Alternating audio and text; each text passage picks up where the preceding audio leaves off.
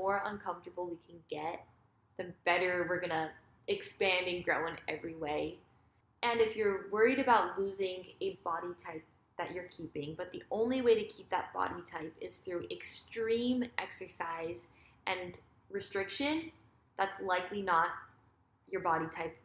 That is your healthy body type. Welcome to the Apricity podcast. I am your host, Sian Camille, and before I begin today's episode, I just wanted to apologize for my voice right now. I know I'm a little bit nasally. I am having really bad allergies right now. I'm not really sure what's going on, so I'm getting allergy tested. So bear with me. I'm so excited for today's episode because I'm joined by a very special guest, my friend Paige. She's a certified hormone specialist and certified mat Pilates instructor. After dealing with a health journey of her own, having imbalanced hormones, struggling with autoimmunity, she learned a lot on how to find balance in her body and mind and shares so many helpful tips. She is the epitome of someone who is glowing from the inside out, and she's done so much inner work to get to where she's at. And her and I have had very similar paths to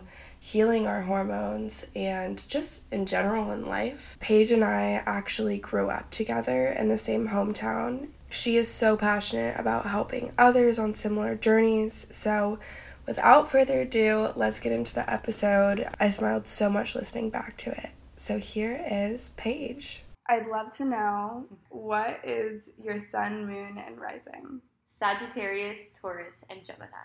And do you resonate with any of that? I'm a big Sagittarius girl, yes. I don't know too much about the others. That's a new thing. Sian gets me on all of the the astrology stuff. Do you see me? I think I see all of those in you. The Gemini rising. We're both Gemini risings. Meg, we had to have something in common. I know. Too much in common. We have too much in common. To not have a common link in there. Not a lot of people probably know our full background. Yeah. So Paige and I actually grew up together, are from the same hometown, and we've had very similar paths in life, but we didn't always know it. It all started, we were on the same soccer team when we were like 7, mm-hmm. and then we went to the same school. Yeah, in middle school we were friends, but like not in the same group. Mm-hmm. But I found texts that I sent to Sian when we were like 12.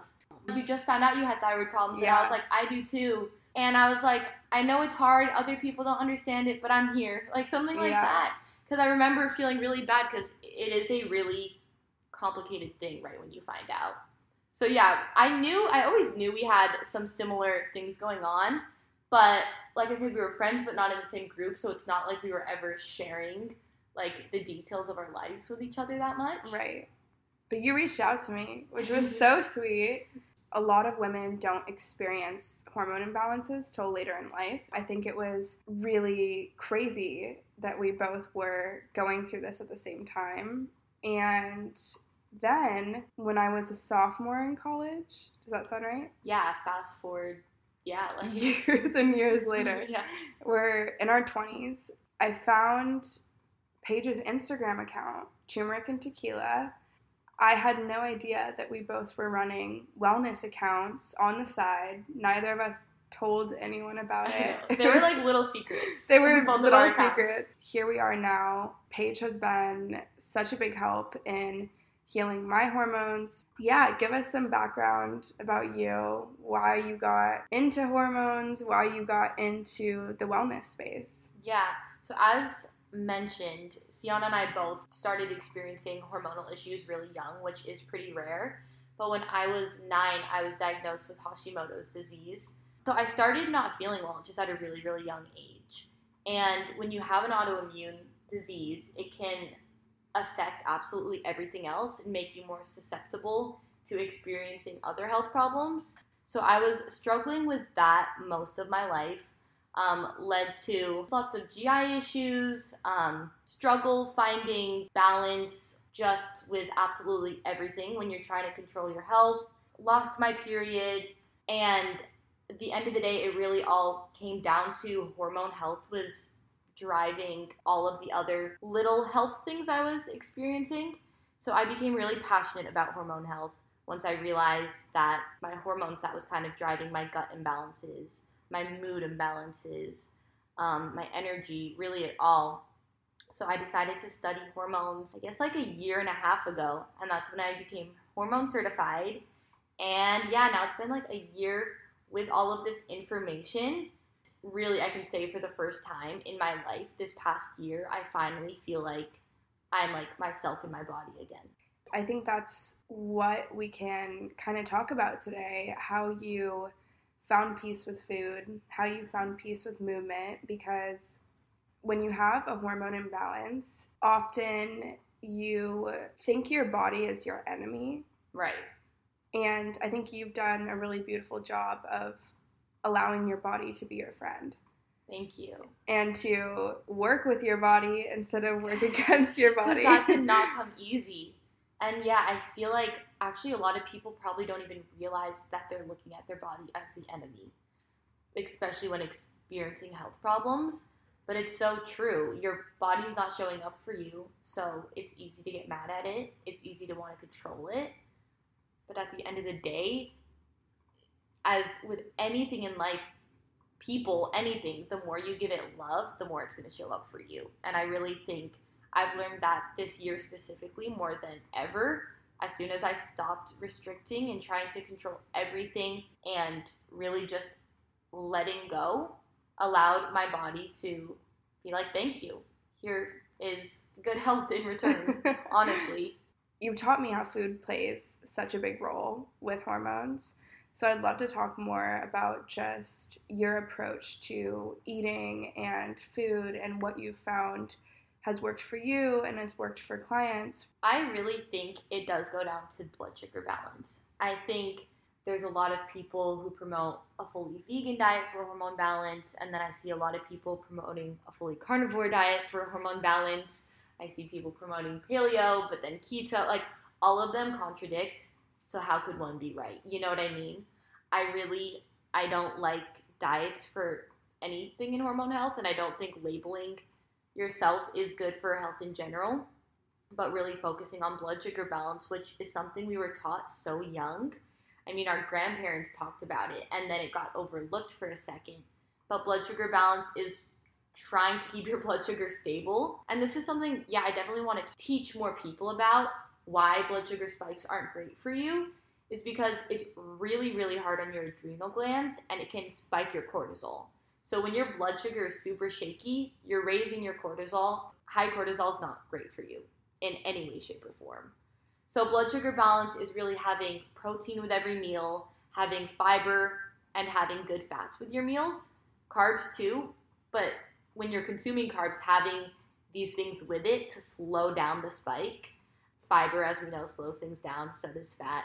So that's blood sugar balance, and right when I start working with a client, I tell them that should be their primary focus. Not really what the food is, but pairing it properly. And then when it comes to blood sugar balance, as you know, I have PCOS, and I used to struggle with binge eating. And a lot of people don't know that the root of their binge eating is not actually because they don't have self-control.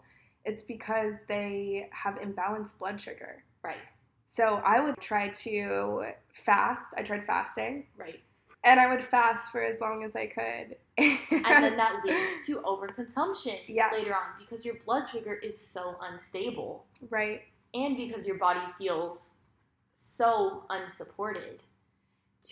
Those are two things that are both so connected, but both those things, like fasting, that's why I'm a firm non-believer in fasting for women, very much passionate about it because I've just seen it cause so much more harm than any piece of good.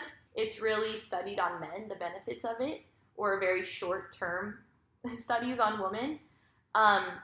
But it can lead to so many things, and two things that you just mentioned there is it can lead to really unbalanced blood sugar, which raises your cortisol, which makes you have cravings, which makes you tired, which makes you moody, which makes your body not feel safe. But also fasting makes your body not feel safe in a different way because it feels like it never knows when it's going to have food again. So I need it all right now. And it leads to a lot of overconsumption, which makes you lose real hunger signals, real trust in your body. Not a fan. Yeah, that's something I definitely experienced. And as I leaned into eating more consistently, eating every few hours, every 4 to 6 hours, right? I mean, I even say for a lot of people new on their journey, you need to almost train your body. And I don't really think even listening to hunger cues when you have hormone imbalance issues is that smart, because when you have high cortisol for a long period of time, or you have other hormonal issues, low estrogen, if your body feels like it's in fight or flight, your hunger cues are shut off. So to be like, oh, I'm not hungry, so I'm not going to eat, might not be the best thing, because you're just letting your body feel unsafe for even longer. That's really just an inaccurate cue due to high levels of stress in your body. So I like to recommend people who are struggling with their hormones at the beginning to have a small snack every 2.5 hours if they're not wanting a full meal, but never going longer than 4 or 5 hours without a meal. I'm a big believer in snacking, to be honest, for stable blood sugar and just to get your body to feel safe again. I love that. That's so helpful. And if someone is listening to this right now and they're curious about how they can maybe start their day off well, what's an example of a meal someone could have to have happy blood sugar to start the day? Yeah. I mean, okay, something that I talk about a lot too on here is don't have black coffee on an empty stomach. If you are setting your day up for success, a lot of people start their day with coffee. Not that it impacts your blood sugar that much, black coffee, it doesn't. But what it does is the caffeine severely raises your cortisol. It's a very fast spike to your cortisol. And to start your day with high cortisol, which it's already highest in the morning, is setting your day up for a roller coaster of blood sugar issues, energy issues, not feeling well.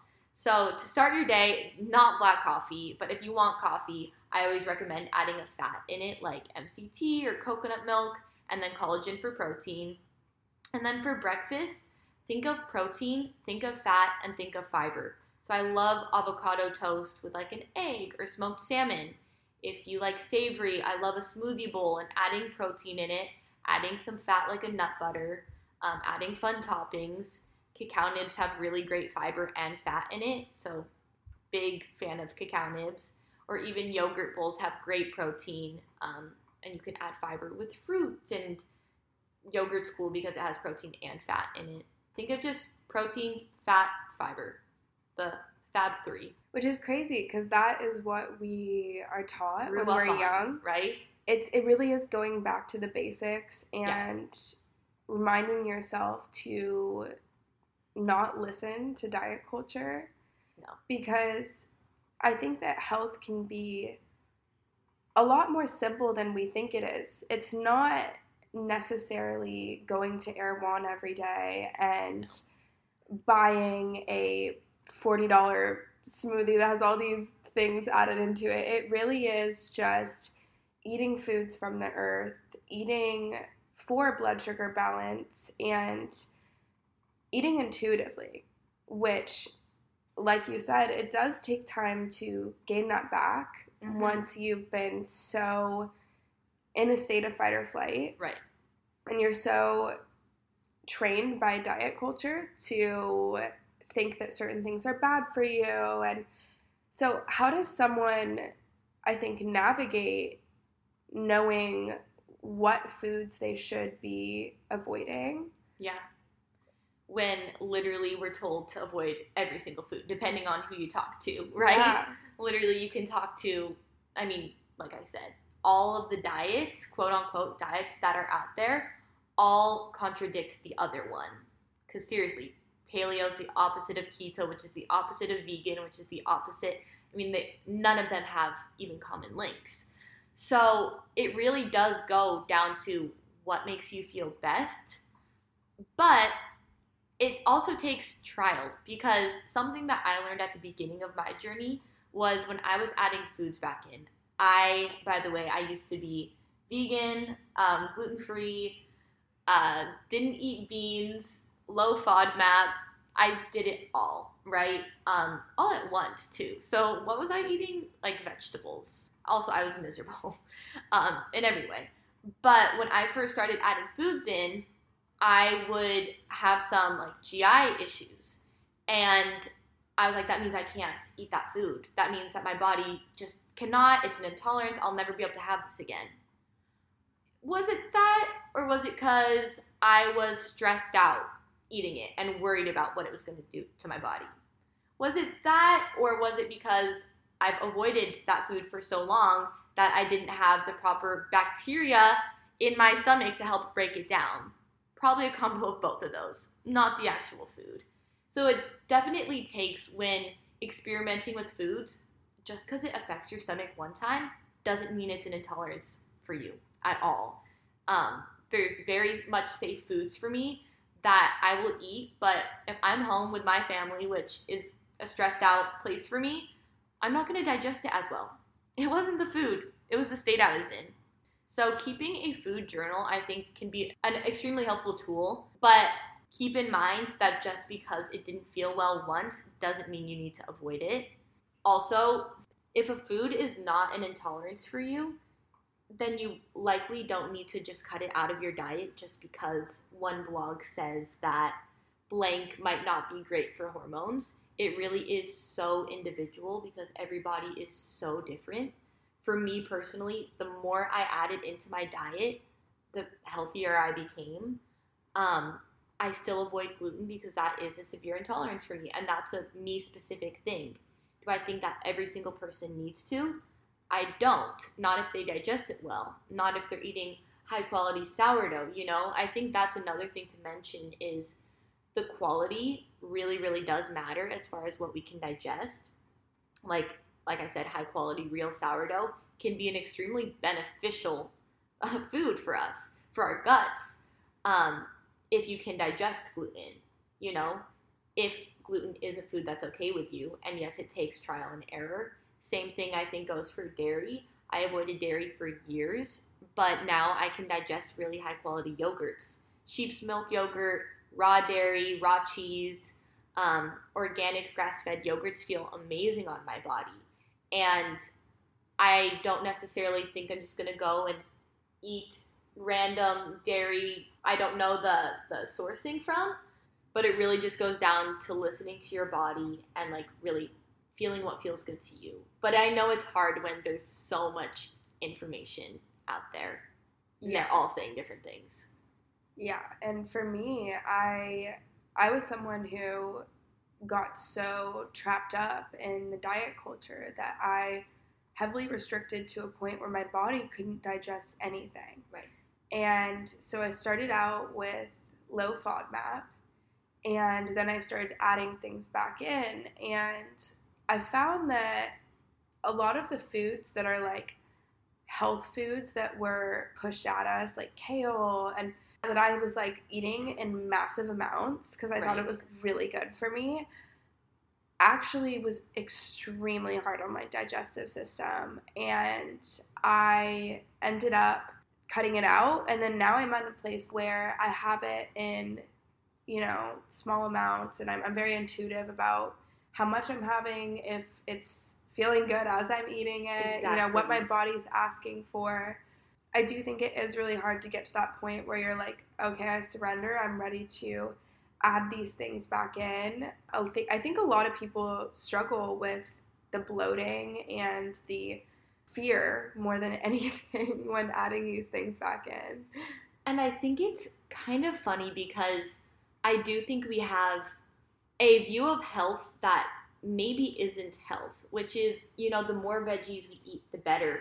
But the truth is, if you have low thyroid, like Sian and I both have, cruciferous veggies can actually lower thyroid function, which can lower your metabolism more, which can lower your energy more, which can make you constipated. Like, So the more veggies, actually not the better for people like us. To be scared of veggies, no. It's all about moderation. It's how you prepare them, whatever. But having massive bowls of veggies every day, which a lot of people do in order to get better health because they think it's going to make them healthier, it's really impairing digestion. It may be lowering thyroid function. If it's not feeling well, if you're not feeling like you're digesting it, you're likely not at the time being. Your digestive fire might be a little bit weak right then. So what are some of your favorite vegetables to eat that maybe are more friendly towards someone who might have poor metabolic health or is having a hard time digesting? Really big fan of root veggies. I have a sweet potato every single day. Same with zucchini. Those were like, especially when I was really struggling with my GI health, I really focused on just those two veggies, to be honest. That's all my stomach could do at the beginning. So if, you have a hard time digesting, root veggies are great. Squashes, acorn squash, butternut squash. And then I really do love veggies. Like, I love broccoli. I'm not going to be scared of it just because some say it's not great for your thyroid. Raw broccoli is not great for your thyroid, and we know that, and that's been studied. So when I do want broccoli, I steam it really well. I cook it well, very soft. Same with any cruciferous green even. And then as far as like lettuce greens that are easy for digestion, butter lettuce should be the easiest to digest.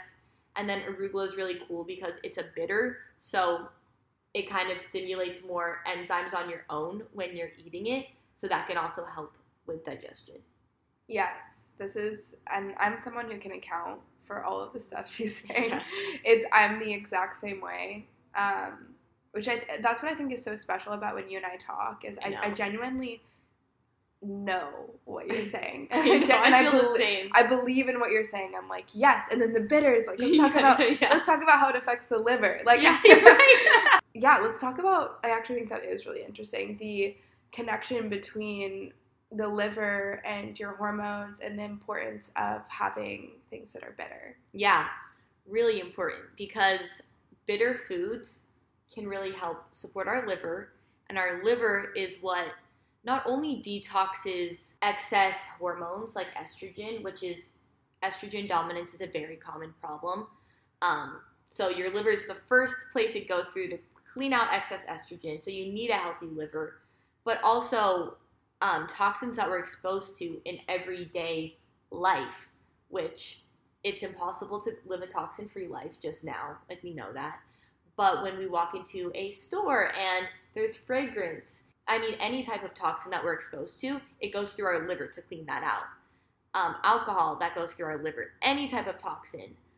So we really want to keep that liver strong, because it really is this like cleanser for us. Do we need all these detox supplements when we have a liver? Not necessarily, but we do need to do anything we can to make our liver really strong. And yeah, bitter foods like arugula, like dandelion greens, milk thistle can really support the liver. You know all this. Yeah. Your favorites. Yeah, let's share our favorites. Yeah. For me, I actually have a tincture, it's liver support. And obviously, I support my liver by eating mostly whole foods and making sure I am having those bitter greens. But as someone who struggles with hormone imbalance, I also would like to go out and drink with friends and enjoy my life. Yeah. I do take those extra steps to support my liver. So I love dandelion. I have dandelion tea every single day. It has changed my skin. My skin cleared up once I started doing that. I also, my tincture, I mentioned, it has burdock, ginger, milk thistle, and dandelion. And when I need extra support, I'll have some of that. I honestly think most people can use extra support. Just from the state that we live in, the way the world is, we're exposed to so many toxins every day, molds, chemicals, everything. Chemicals in our plastic water bottles. And I don't think supporting our liver is going to do us any harm at all. So yeah, I think, what tincture, is it the Organic Olivia? No, I love Organic Olivia. She's like one of my, I want to try her products. I've never tried any of them, but I got it when I was in Portland, which I honestly just need to move to Portland. Yeah, It's like me if I was a city. Yeah. Yeah, and there's a place called Wildish Botanicals there. I love that. It's a like herb shop, but they have everything you can imagine. Like there's tea lining, loose leaf tea lining the wall. You can make your own. Oh, there's a place in LA actually. It's very similar, but it's not on the level of this place that I went to. Like they had like smokable stuff. Like you couldn't even imagine this place. It was so cool. But you can order online from them. It's Wildish Botanicals. I think it's just a Portland local business. I'm not sure. I think it is though. But yeah, those are my favorites. That's so cool. Yeah, mine is arugula, and then big fan of apple cider vinegar. Really big fan. I just do a tiny bit in my lemon water in the morning. Oh, lemon too. And then I always put it on my salads. Also, vinegar is really cool, not only because it supports your liver, but it can really help stabilize blood sugar. So adding vinegar to your diet, daily routines, whatever, can benefit you in more ways than one. Yeah, no, it's vinegar crazy. Is cool. I actually didn't even know that, but I did every morning. I used to put apple cider vinegar in my water. And when you add the lemon, it does taste good. Cinnamon helps it too. Yeah, even a little honey. Honey, yeah, a little bit. But I used to put that in my water every morning because I would get bloated when I would drink water. And when I did that, I stopped getting bloated. It's crazy. It's crazy. It's awesome. I'm a fan of apple cider vinegar. Add it to your salads, your water, and see how you feel like a week later. But don't do the shots because they're so bad. Yeah, there's no reason you need to drink it like straight. No reason. Cole used to work for this guy who was like obsessed with wellness, his old boss. Uh-huh. And when Cole first started working there, he would force him to do an apple cider vinegar shot with him every morning. That's like an initiation. It is, and I was thinking that's like worse than when guys are in a frat and they go through a thing where they have to drink all the time. I was like, that's like on the same level. That's on very much the same level. No need to drink raw apple cider vinegar. No. Makes a good mixer. Really quickly, we can do a speed round of just your favorite hormone-supporting foods. Sweet potato, salmon, avocado, arugula, ground flaxseed, and store it in your fridge. Are you going to say yours? I can say some of mine, yes. yeah. Oh, and seaweed. Love that. Okay, yeah, those are like all ones I definitely love. I love that you included seaweed because iodine is so important for thyroid. Kelp noodles is one of mine. I love to like make really weird kelp noodle creations. Anything you are. I'm always eating them. You're my kelp inspo. Yeah. Kelp. Yeah, I'm kelp girl. That should be my new nickname. I love that. But yeah, kelp is amazing and it's really fun to like throw into like soups and all that type of stuff. Salmon. I also was vegan for a very long time, and omega-3s are so important for our hormones, and salmon is just such a great source of that. Chia seeds is one of them. But I think you like got all my favorites. I think we definitely are always on the same wavelength. We really are on the same wavelength. You, I think, have almost started a movement of people who go outside for 20 minutes in the morning. And why is that important? It's really important. My favorite time of day is the morning, and getting out, I'm just really passionate about why you should get out in the sun within really as close to waking as possible. For so many reasons, I really do think we should be waking with the sun as much as possible, going down with the sun. I know that's not necessarily realistic for a lot of people, but getting in your sun helps balance your circadian rhythm, which is going to help your sleep that night. We all know how important sleep is for hormone health, gut health, health in general. It also can really help boost serotonin. It makes you feel happy because your happy chemicals are boosted by going in the sun, and bare skin exposure, like before putting on sunscreen, anything like that, it's fine for a few minutes, but it really, really, really boosts your mood. I honestly think it helps my digestion that day. I'm more regular if I get my sun in the morning. in the morning, if I don't go out in the sun, I definitely notice a difference in my mood. Also, vitamin D, so important for our hormones. So important. The most important. Vitamin D is a hormone, which a lot of people don't know. And it's a building block for all our others. And most people are deficient in it. Yeah. So we're lucky that we live in California. Very lucky. Where it is easy to get a lot of sun. I'm obsessed with that, and I always think of you every time I get my 20 minutes in the morning. I hear your voice in my head. I'm doing my job. That's you are doing a good job. And then let's talk about digestion, because I do think that metabolic health is such an aspect of hormone health. It is. So if someone is struggling right now with poor digestion, what are some tips you can give them? It's going to be so individual, but the first thing is, how are your bowel movements? Are you pooping every single day? Because if you're not pooping every single day, you 100% need to be pooping every single day. What your poop is says a lot about you. You need to be having a good, well-formed bowel movement every day. And that's a good indicator of health. If you're not pooping, a few things I really love, magnesium oxide, magnesium citrate really can help constipation a ton. An herb called triphala. I usually tell people to take magnesium citrate with triphala, 2 of each before bed. They will go in the morning, non-habit forming, not painful. That's my little miracle go-to. I also really love My Girl Wellness, the You Go Girl blend. That is insane. So people struggling with constipation, those little changes, just taking those right before bed, almost guarantee a bowel movement in the morning, which is setting your day up for success. Because, you also poop out excess hormones. You need to be pooping out any type of toxin in you, right? So if you're not pooping, it's all staying in you, and that's not great. So anyways, those herbs, those supplements, to make sure you're going every day, really warm lemon water and apple cider vinegar first thing in the morning can really help, because it can help. We need stomach acid to break food down.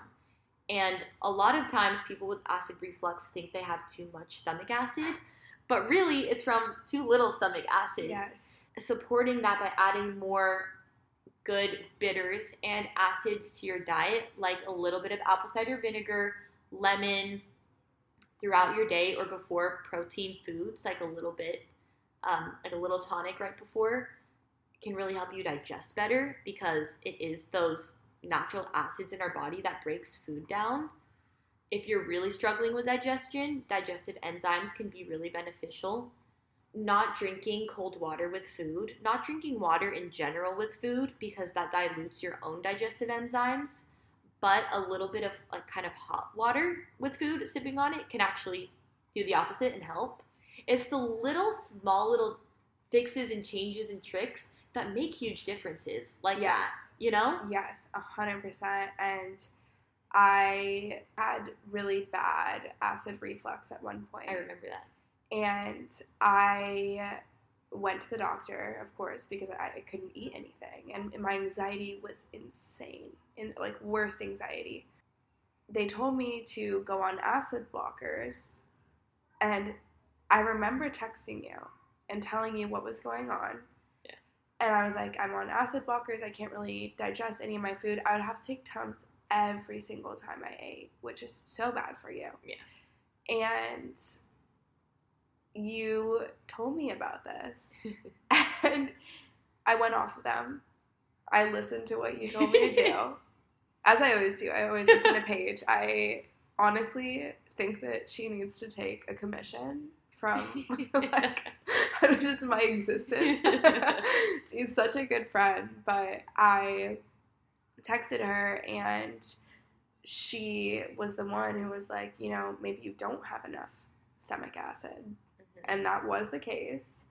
So I think it really is these little changes that make all the difference in how you feel, and also just consistency and trust and trial and error, just seeing what works for you. And it's going to change every season. That's actually something my acupuncturist just told me. You know, every season, just because one thing is working for you right now or is not working for you right now, doesn't mean that next season it's going to be the same, you know? You might all of a sudden be able to digest this one food that wasn't working for you that well, and not the one food that made you feel so good might not make you feel so good. Like, the body is changing every single day, but really every single season, and really leaning into that. You know, you didn't just find your superfood for life, you know, whatever it might be, that one food that makes you feel good. Salmon. Except salmon. Except even that, I go through phases. It's funny. Yeah. You know, my body, body, I just don't want it. Yeah.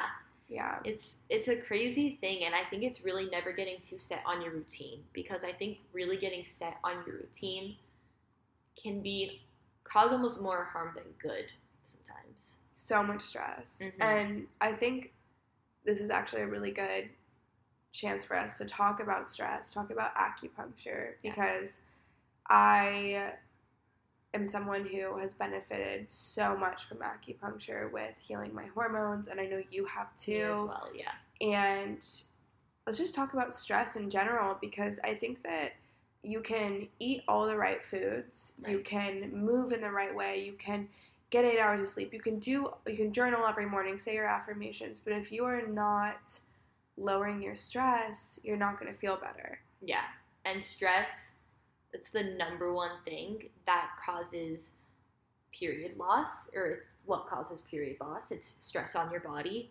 That can be from stress of over-exercise, under-eating, a life-changing event, but stress in general is how people lose their periods. It also is what puts your body in fight or flight, and when you're in that, you're not in rest and digest, meaning your stomach is not digesting.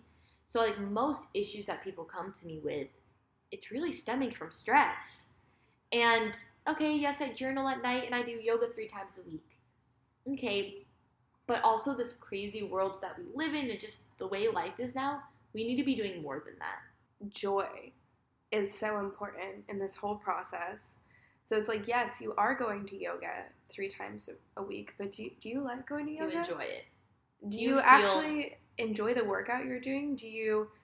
When was the last time you saw your friends? Do your friends make you feel good? Like, there really is so many components, and I think that's what could be, like, incredibly frustrating too. I also think you have to just be okay with, you might not be perfect in every area. Yeah. For me personally, I think that I'll be really strong in a certain area. Like, let's say I've been really good about spending time with friends and going to acupuncture, lowering my stress, making sure I'm sleeping, but then all that time that I've been putting into that, maybe I haven't been making as many meals at home. Mm-hmm. And it's just being okay with that too. Like, being okay that you maybe can't find that. There is no perfect balance. And perfect does not exist, because perfect is such a weird thing, because you can be exercising perfect, which if you think that is 6 times a week, right? And doing high intensity, whatever you think is perfect, eating only at home, perfectly quote unquote clean meals, so many veggies, which you think are perfect, whatever. But when you're doing that, you're not seeing friends. Like, just like what you just said. Is that perfect diet and perfect exercise regimen perfect if you're saying no to dinners with friends because you don't know the ingredients in the food, or because you have to skip your one workout, or now because you're not? Is that perfect? No.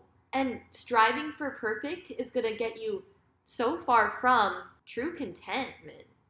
True happiness and just being present, I think, actually. Striving for perfect is going to get you the furthest from the present moment. Yeah, and I think we live in a goal-oriented culture. We do. But not a practice/process-oriented culture, which this is something I'm really trying to lean into in my life right now, is not having goals. It's actually no, but like not focusing on the end. Like, no. For me right now, I am trying to grow my yoga practice again, and I really would like to be able to do the splits, but I'm just focusing on getting like 1 inch closer to the ground.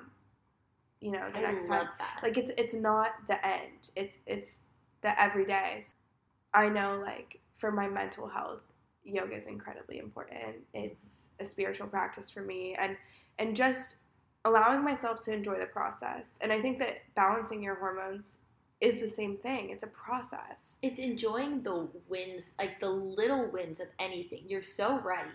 Because this could be taken anywhere. Yeah, with your practice, with a job, with life, with friendships, with relationships. But when it goes down to your health, we do get so focused on, I'm going to get my period back, or I'm going to clear my skin, or I'm going to feel a healthy weight, or whatever it might be. And only will you be happy once you hit that.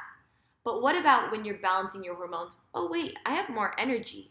Oh, wait, I'm pooping every day. Oh, wait, I actually feel present with my friends because I feel energized.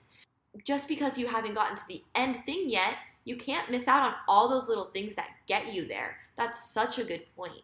The small wins. It's the small wins. It's about the little steps. Yeah. It's not an end thing, because even when you get there, there's no getting there ever in anything, There's always going to be the next thing. I love this idea of small wins. When was the last time you had a small win in your life? A small win for me that I just had yesterday was I canceled a workout class that I already signed up for and paid for. In the past, would I have ever done that? No. But my body was really, really craving a walk. My energy was a little slower just because of where I'm at in my cycle right now. And I was starting to be hard on myself because I did pay for the class and I already signed up. And I was hard on myself for a second about, like, you need to work out today. And I quickly was able to shut off all that noise and go on my walk in the sun.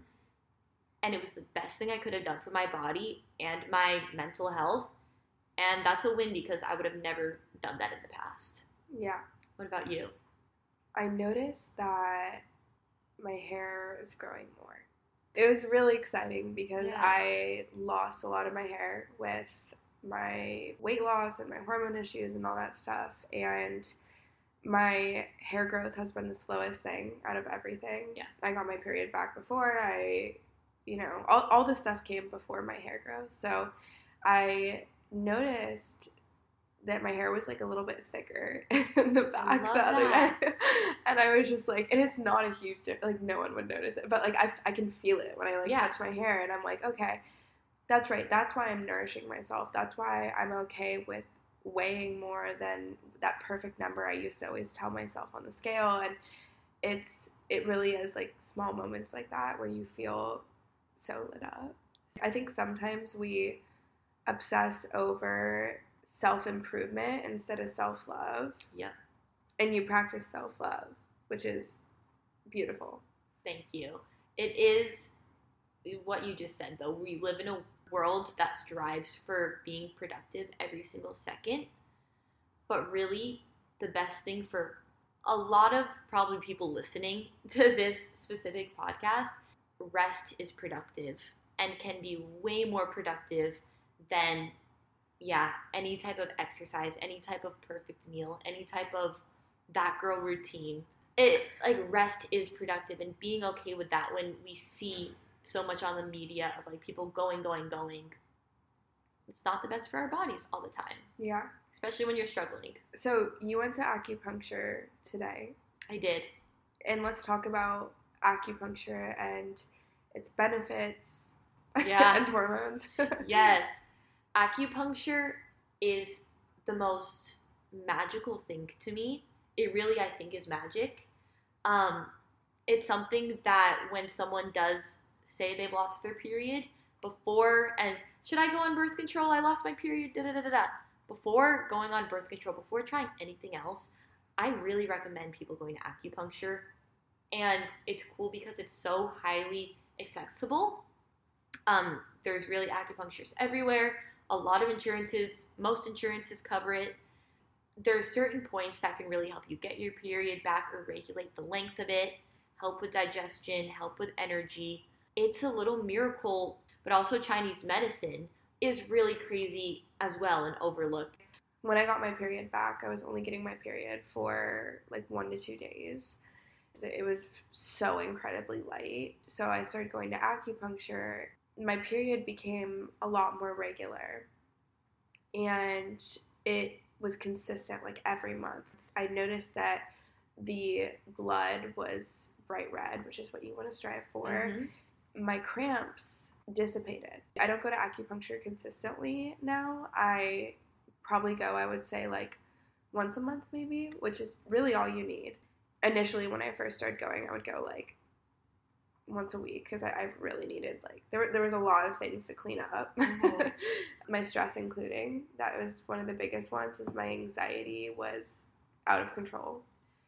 I noticed that I was feeling so much better when my period, it would sneak up on me. Now it sneaks up on me. I have no idea when I'm like, I cycle track, of course, but it always kind of shocks me because I don't get this extreme PMS symptoms anymore prior, and I do get the bloating and my skin does break out. I'm human. Right. But it's insane. I went from someone who has PCOS and had these super heavy periods, really bad cramps and couldn't get out of bed and nausea and fatigue and all that stuff, to someone who's like, I'm on my period right now, actually. No way. Yeah. And she's just this bundle but I'm just like, I feel great. Like, I really do. Like, I do allow it to be a season of my life where I slow down. I live in alignment with my cycle. I think that's something that little girls need to be taught. It needs to be taught in health class. Yes. All these things are so overlooked, and that on top of, like, obviously, yes, I've struggled with these hormone issues, but to me, it's so important that women in general just have access to this information, because there's so much period shame, hormone shame. We all as a collective experience these things, especially now in a world with so many toxins and birth control being shoved at us. Right. And our hormones are more out of control right now than ever. And so I'm so passionate about this, and I love that I have you here with me because I know you're so passionate about it. But yeah, going back to, I went on a tangent. I got really excited. Sorry. Going back to, Paige has turned me on to acupuncture. If you're someone who is struggling with libido, fertility, all of those things, going to acupuncture, even I think women who are pregnant often go for the health of the baby. Yeah. I think that's a first step, that anyone, if they're having a gut imbalance, hormone imbalance, go to acupuncture. While you're doing everything else and trying everything else, at least be doing that. Like, there's definitely people probably listening that are starting to question if they have a hormone imbalance. Yeah. Or they're just not sure. What are some signs that someone might have a hormone imbalance? Yeah, it can really present itself in so many ways, but having low energy, having slow digestion, having skin breakouts, having no or low libido, lack of motivation, lack of drive, missing period, a period that it comes too often. Like you said, how you not have like bright red blood when you bleed, having a good healthy blood when you do bleed. And then PMS, although it's common, doesn't necessarily mean it should be that normal. Depending on how hardcore your PMS symptoms are, if they're really not manageable, if you feel like you need to take the day off of work because you're PMSing, you probably have hormone imbalance. Right. It can be a whole host of different things. That's so helpful. What are some tests they can ask their doctor to go to? Because often people will go to a general practitioner and the doctor just tests the thyroid. And you can ask a gynecologist, you can have a regular doctor run these tests, but to know where your estrogen and progesterone are at is absolutely vital, because a lot of people do have estrogen dominance just because of the toxins we're exposed to in this world. And by supporting your liver, doing different things, it can be pretty easy to help lower that load, but you wouldn't know until you test it. So I would say doing a basic panel with estrogen, progesterone, testosterone, T3, T4, reverse T3, which are like some thyroid ones, really are just so basic that any doctor should be able to test that. Oh, and then also your cortisol. Do the test first thing in the morning and see what your cortisol is like in the morning. Because if your cortisol is high, maybe taking an adrenal supplement could benefit you in so many ways. So those would be the most basic tests that literally any doctor can run, but then you're working with information about yourself rather than guessing. Right. Which I'm a big fan of. I got my period every 2 weeks. Yeah. So the first thing the doctor did, put me on birth control. Right. What are some recommendations you might have for someone who they go to see their doctor, maybe they're on birth control right now, but they can feel that it's the Band-Aid of what's going on, or they maybe have been recommended to go on birth control, but they're not quite sure if they're the right candidate. What would you recommend for them? You really need to be your own advocate. That is something that I hope everyone can just learn to be, especially starting at a young age, because as you get older, you're going to just probably be seeing more doctors in your lifetime, and really being your own advocate in the health world is vital. But I've never been on birth control, yet I've been told probably about 10 times that I should go on it. And so really just saying to your doctor you want to explore other options first, your doctor's not going to care.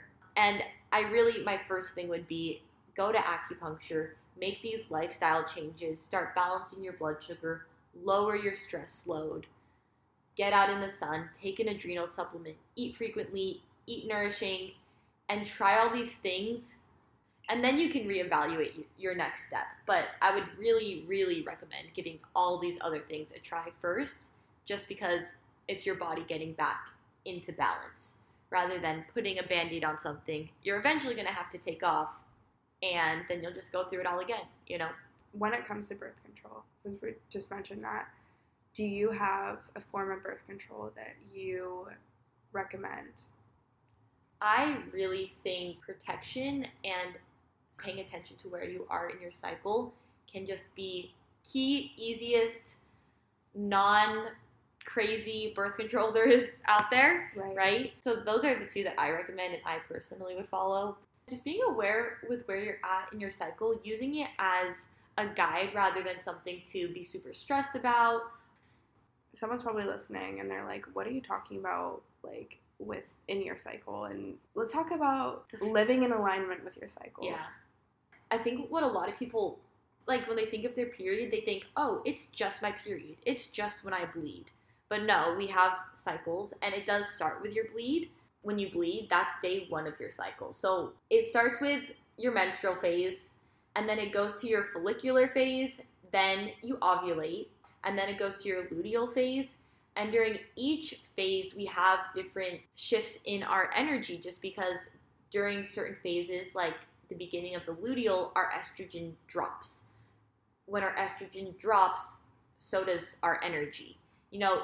And then there's certain ones when it raises, like during ovulation, you are going to have more energy. And that's really because you have a lot more hormones in your body, and your body's mega producing these hormones. So it's really just an interesting piece to know and be aware of. And you can kind of live in alignment with your cycle, because you can be aware of, hey, I'm ovulating, number 1. That means I need to use protection.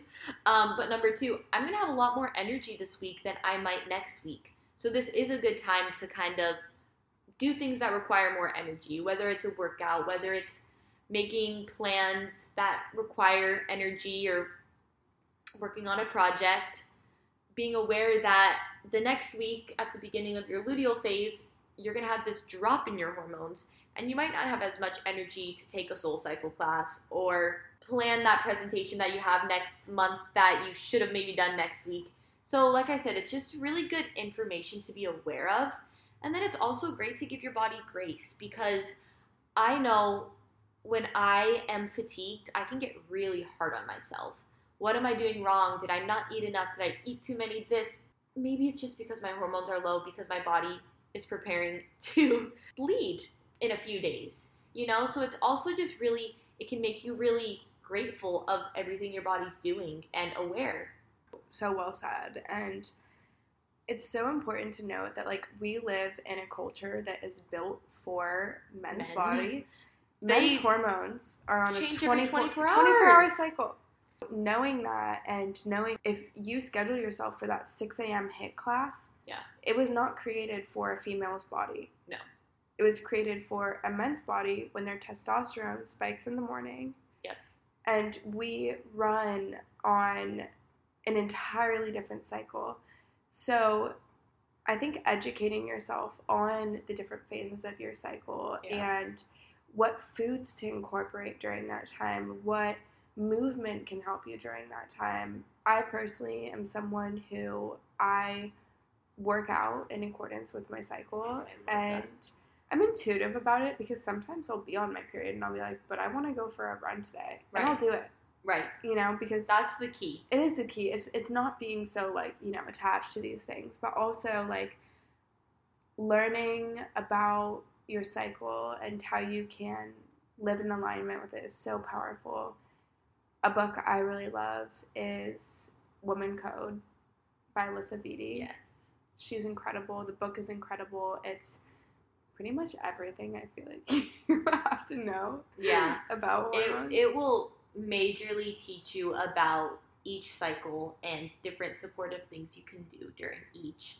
And again, at the end of the day, using it as information and not being so attached to it. Yes. Because at the end of the day, there are a lot of things out of our control. Like, just because you're bleeding, what if something comes up and you need to work, like, have something that day? You can't schedule everything so perfectly, but it is so great to just really, use it as information for you to just better support your body.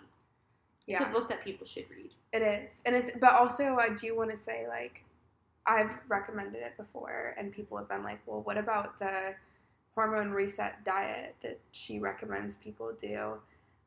I personally don't like restriction in any form with food. Me neither. I think it's really, as like, if you're like, I need to like eat to reset my hormones, I really think it's as simple as like eating whole foods. You don't have to go out and buy all these things. And she also has a really great app, which I use it. The Flow app. Yes. To track my cycle, and you can even like log your symptoms in it, and it's kind of cool. Therapeutic. Yeah. I like it. I'm like, I am in a bad mood today. Like, thanks for validating me. I know, the Flow app is how I track my cycle.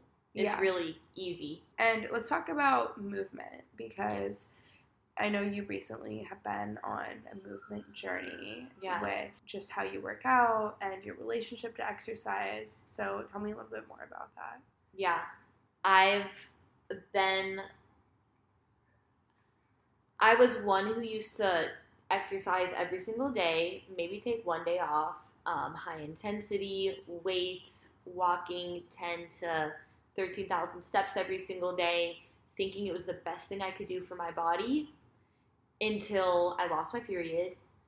And when I lost my period, I really was explained well by a doctor I really respect about how when you don't have your period, that is a sign that your body is not in good health. A healthy period is a sign of good health, and meaning that there was a root cause of something that took that away. And yes, different things can go into play, like Hashimoto's, like environmental toxins. But for me, a big part seemed like I had just way too much stress on my plate. Yes, a lot of things went into it, but one big one was I was putting way too much physical stress on my body. Exercise, movement is great. Intense exercise has gotten so hyped up, but why has so many girls our age lost their period? You know what I mean? Yeah. I really do believe that a lot of girls are exercising thinking that they're getting better health from it, but they're really doing their body worse. And it's really hard, as you know, when you're not feeling well and you want to control anything, and the only things you really can control are food and how you move your body. It's hard to surrender and trust the body that didn't show up for you in the past. But the best thing for me was, number one, I deleted my step counter app. I didn't need to know how many steps I was taking. I was just going to walk to feel good. And walking makes me feel phenomenal. And I do walk a lot. But I started walking, and I stopped the intense cardio and high intensity movements for the time I was getting my period back, like pretty much completely. And really just focused on Pilates, yoga, walking, slow movement when my body felt like it. If there was ever a day I was extremely fatigued, no, I'm not going to do a Pilates class that day. Once my cycle balanced itself out and I got my period back, I've been able to add things in when it feels good. But during that break without it, I realized that my body didn't need as much as I thought. And so I'm very grateful for everything it taught me, because that was no life to live of the extreme. It really just raised my cortisol way too much. It ruined my mood. It took my period away. I had awful digestion doing such intense exercise every day. So now I really do low intensity movement most days, and with walking. And if there's ever a day I feel like I want to do something intense, I'm going to listen to my body. But that's more of the rare occasion, to be honest. My body craves the low intensity stuff. And seasons change, like I said. But and you never know, like maybe it'll be different one day. Fully. It's not, nothing is black and white. Nothing's black and white. But ever. Nothing is black and white ever. I do think that exercise, we know that exercise is a stress on the body. Right. And we can do it in a way that supports our body or in a way that makes our body feel more stressed. And so just making smart choices when we're exercising. Because movement, huge fan of it. Totally. I am someone who over-exercised like crazy. That is why I lost my period. And I was really into cycling. I love cycling. I do. It's like for my mental health, nothing gives me happy chemicals in my brain so much better after I cycle. Yeah. But I wasn't getting my period and I had no libido.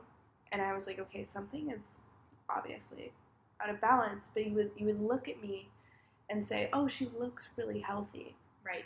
And that is why walking away from the aesthetic and listening to your body and how it's making you feel is so important. How you're truly feeling. I think it can be hard because you can have something that you really love and does make you feel good in some ways. Like for me, like cycling did make me feel really good. And I just had to cut back on it. I had to incorporate Pilates and walking and yoga instead. And I do cycle still now because I've got my period back, got my libido back. It's crazy because my body just doesn't crave it the way it used to. Mm-hmm.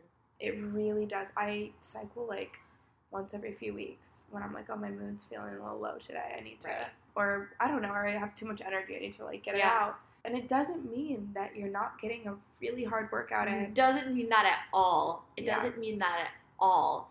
It can actually, really, it can lower your cortisol, which is going to support your metabolism. Like, you are going to metabolize better if you can lower your stress load down.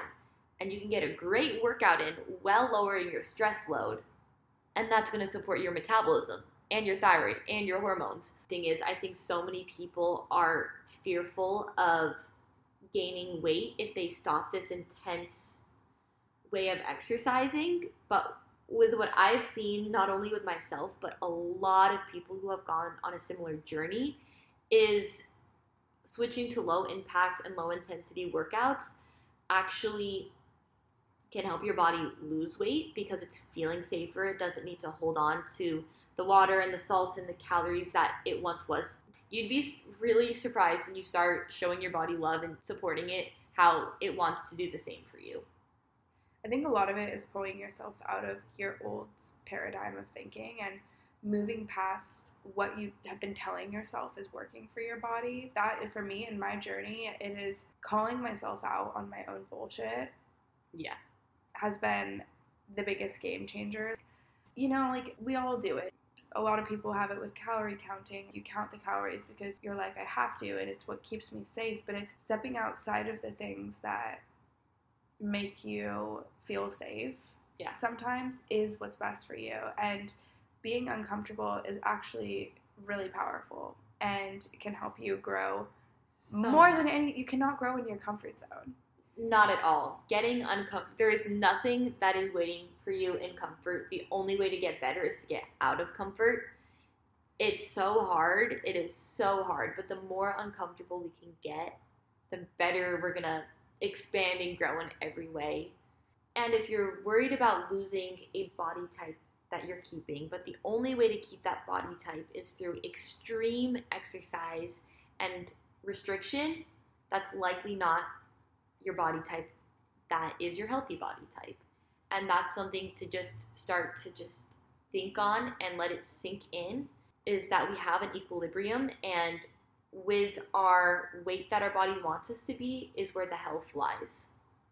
That's so true. I think that is so hard to do. Mm-hmm. It's so hard to surrender and just not know, because the truth is, like, a lot of people have been so wrapped in diet culture for years that they don't even know what their healthy weight and healthy self looks like. Right. For me, I truly believe I'm still on that journey of figuring out exactly, not even figuring out, but just surrendering and letting my healthy self, like, show herself to me. Yeah.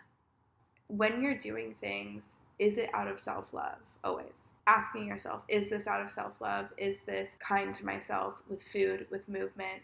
Obviously, this episode is about hormones, but it's really true that the internal creates the external. Yes.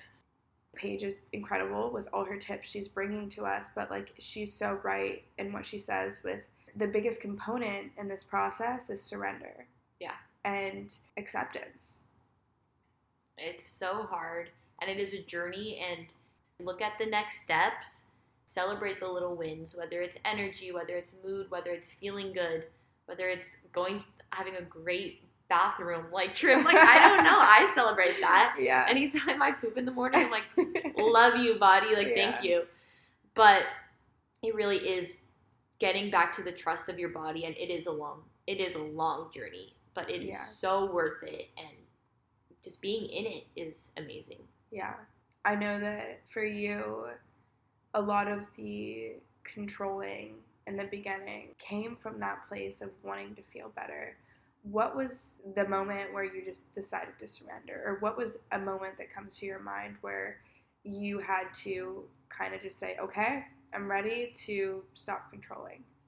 Two totally different ones, but they happened near each other. One was I was missing out on absolutely every experience with friends. I said no to a best friend's birthday party because it was during the time of my yoga class that I usually go to. I wasn't able to go out with them later either because there was no food I could eat at the restaurant. Physically, I probably couldn't. Like, my digestion was so out of whack at the time. But I remember lying in bed that night, and I was like, that wasn't good. What happened today? That wasn't good. And then when I realized, like, a week later, I looked at my period app, and I realized it had been 7 months without my period, and I thought it had only been, like, 1 or 2. And I was like, this really isn't good either. Like, clearly something needs to be done. And a doctor I really, really loved and respected for months telling me to reincorporate meat and to try the lower intensity. And he gave me all the tools, but it took those 2 things for me to be like, okay, I'm going to try these tools out. Within just a few months of using the tools from his toolbox and studying things myself and trial and error, I was like, it felt good. And I was like, I don't want to get back to that. That's powerful.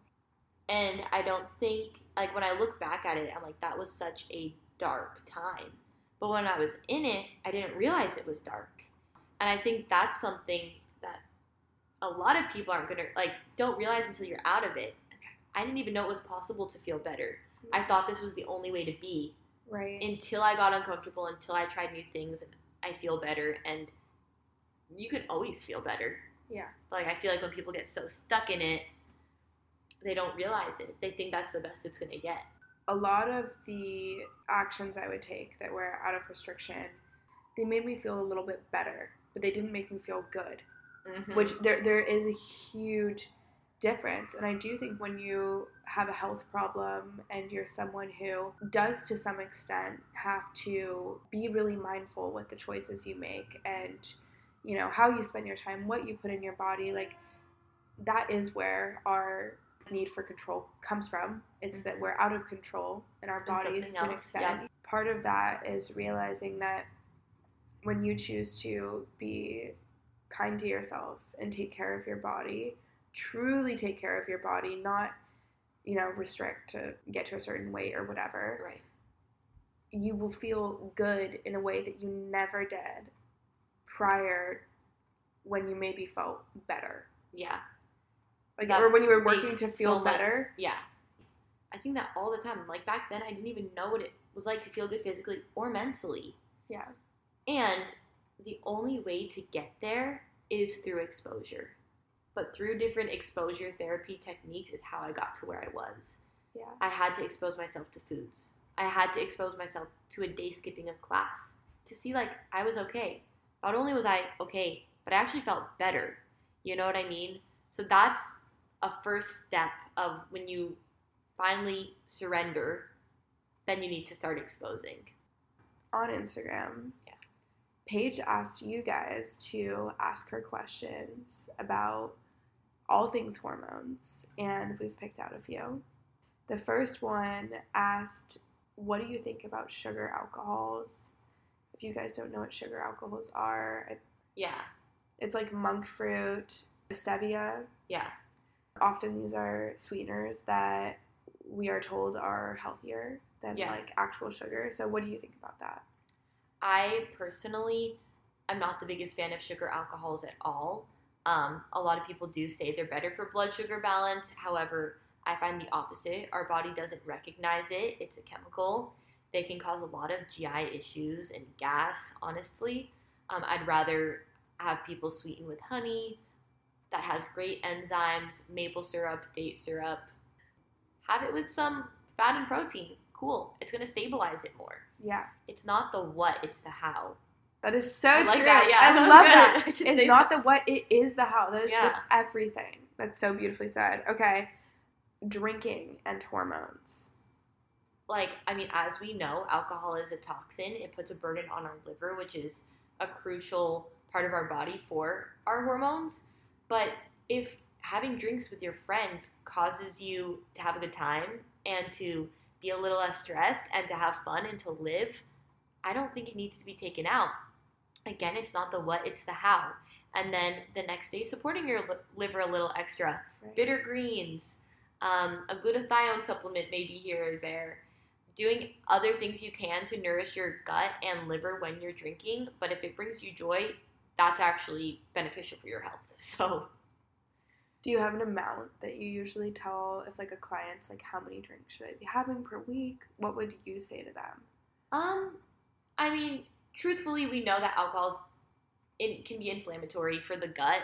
I mean, I personally think between 1 and 3 drinks a week seems pretty reasonable. That's just also because I don't drink a ton.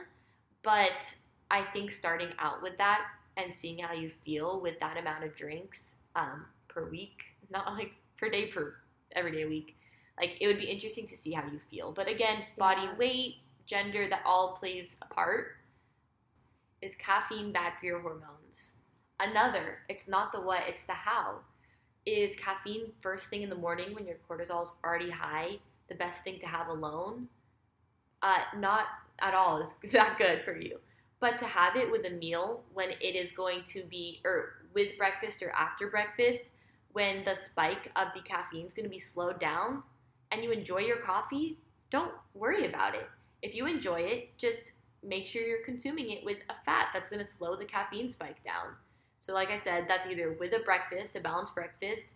If you need it alone, add some coconut milk or MCT oil to it, and that's going to help the spike. Thank you. Yeah, love that. Thank you so much for coming today on the podcast. I had so much fun with you. We could go on for like 5 more hours. And yeah, where can people find you? Yes, my Instagram is turmeric.and.tequila, and my TikTok is paige lindgren. Definitely follow Paige. She is so helpful She has so many amazing tips. She also just always brings a smile on my face. I hope you have a beautiful day, night, wherever you are. Love, your friends Sian and Paige.